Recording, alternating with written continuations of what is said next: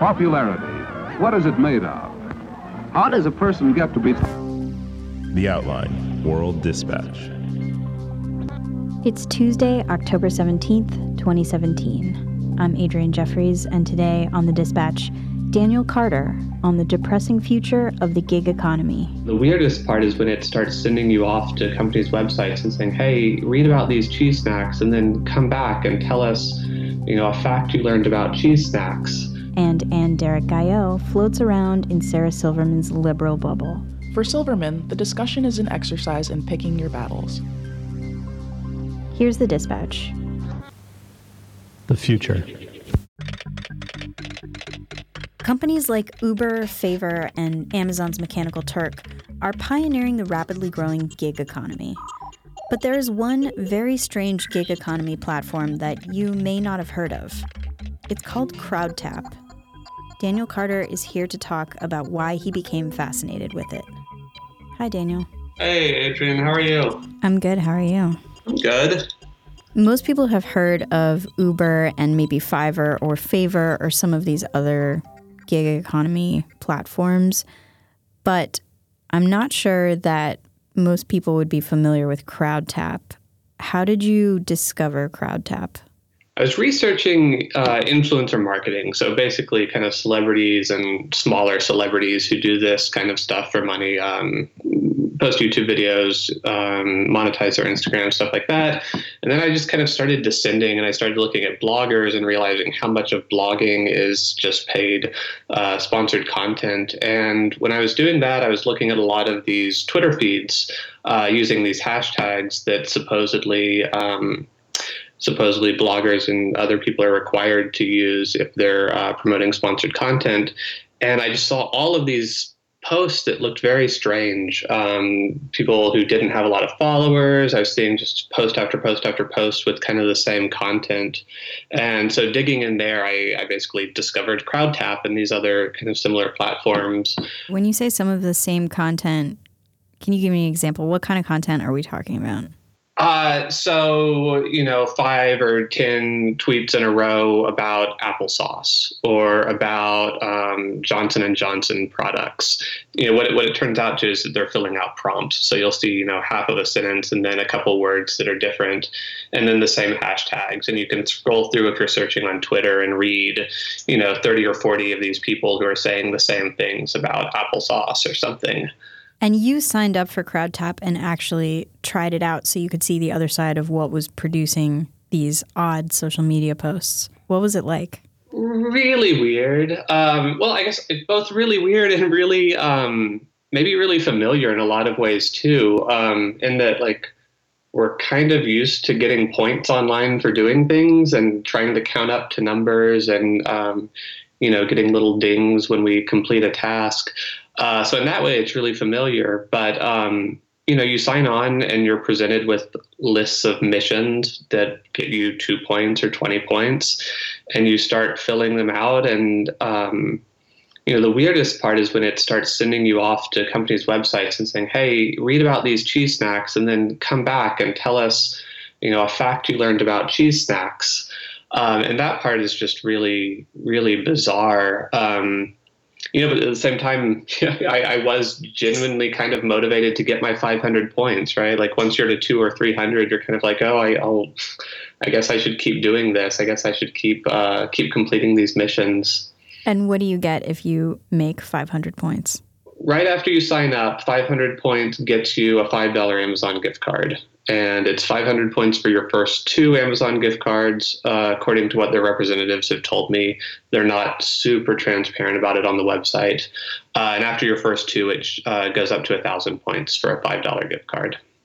What you noticed when looking into CrowdTap was that the platform presents itself as a market research tool, but this kind of prompt that's like telling you to go read about cheese snacks and come back and tell us what you learned makes it seem more like not market research so much as just direct one-to-one high-touch advertising. Yeah, and that's really what surprised me the first time I started using it, because I was really thinking about it as either market research or as social media marketing. And ultimately, I think it's a weird blend of all those three, but the consumer education part is not talked about anywhere or really, it's not acknowledged anywhere. You actually talked to some people who do this a lot. Yeah, I did. So I talked to these people about a year ago, summer of 2016. It was part of my academic research. I was doing interviews with kind of a range of people who promote products online. And, maybe unsurprisingly, it's a lot of people who say they're stay-at-home moms, some people who say that they're disabled or that they don't leave the house a lot. And, I think CrowdTap plays, and similar platforms, plays a really weird role in these people's lives where, it probably is nice for them to have something to do. It probably is nice for them to earn points. And at the same time, it makes me really sad that kind of that's the structure that our society has for something to do when you're disabled at home or something to do when you're home with your child and don't have other things to do. Based on the 12 interviews you did, about how much are these people making per hour on CrowdTap? Very little. So, that's a hard thing to get an estimate for. And you kind of have to look at, what prizes are you getting in a month? What free products are you getting a month? How many gift cards are you getting in a month?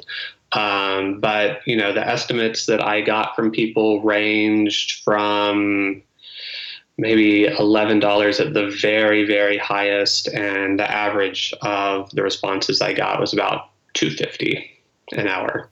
I want to get at the broader implications of this and what really was compelling to me about this story, which is that we are seeing computers take over jobs. And this is kind of the last job that a computer could never do. I mean, there's actually science fiction about computers doing this job as well, but that was kind of your big takeaway from looking at this. Can you talk about that? Yeah, I just felt like it was a very, marketing products to yourself or kind of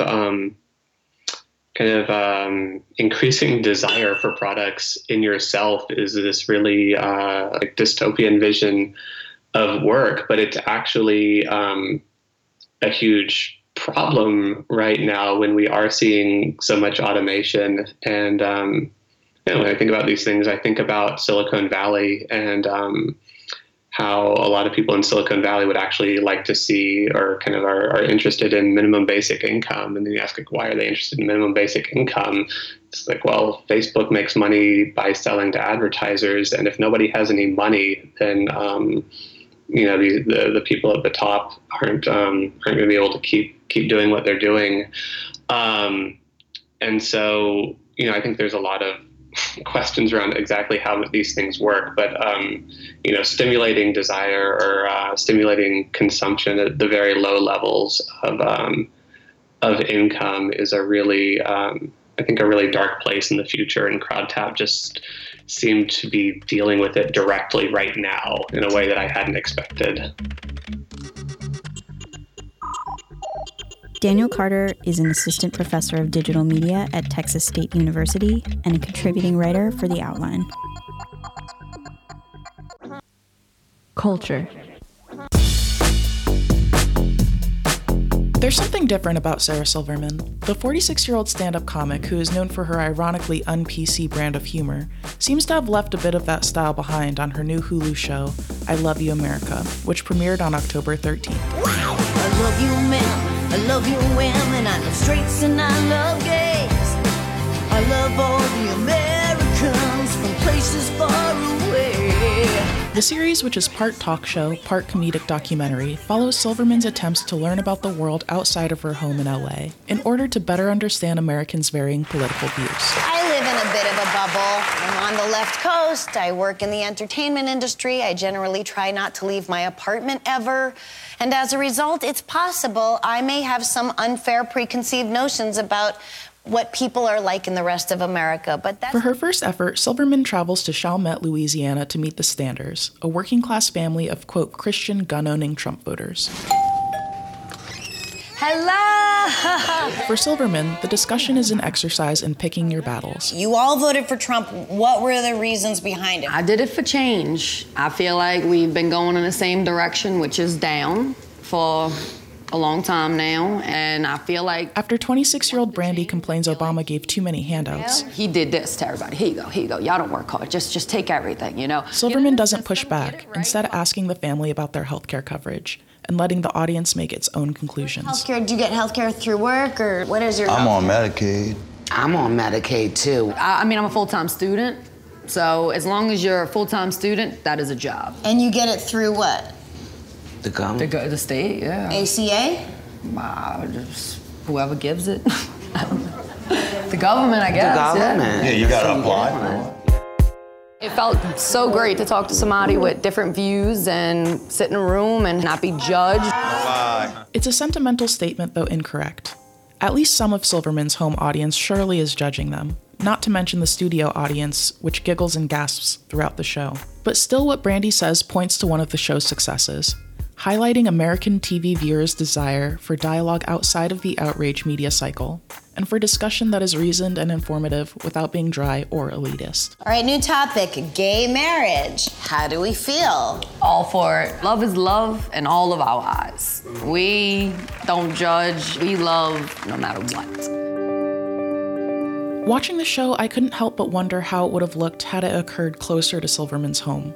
Silverman is embarking on a mission many New York and LA media outlets have attempted since the election, to learn more about Middle America. But it also allows her and her viewers some distance from identifying too strongly with Brandy. So Chalmette is a working-class suburb of New Orleans that sits right on the banks of the Mississippi River in southeastern Louisiana. And the Standers are a family of crab fishermen who were displaced during Hurricane Katrina.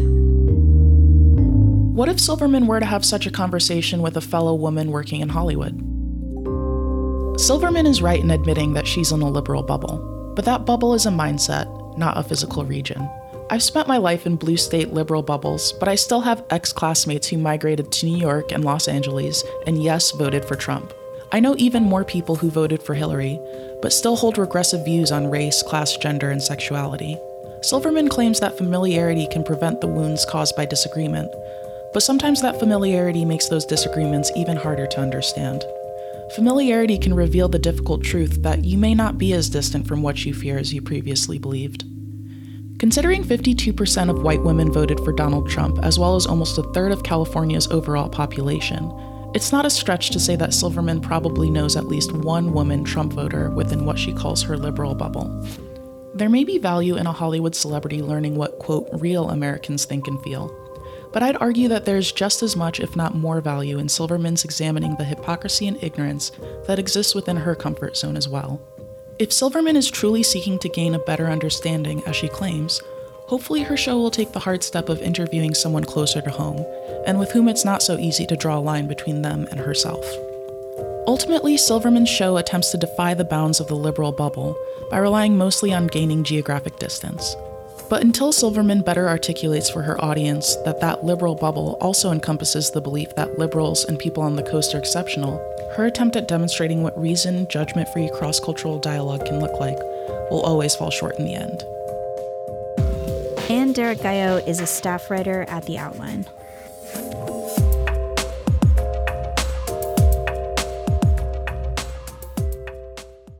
And thus concludes The Dispatch. Thanks for listening. We appreciate your ears. I'm Adrianne Jeffries. More stories tomorrow.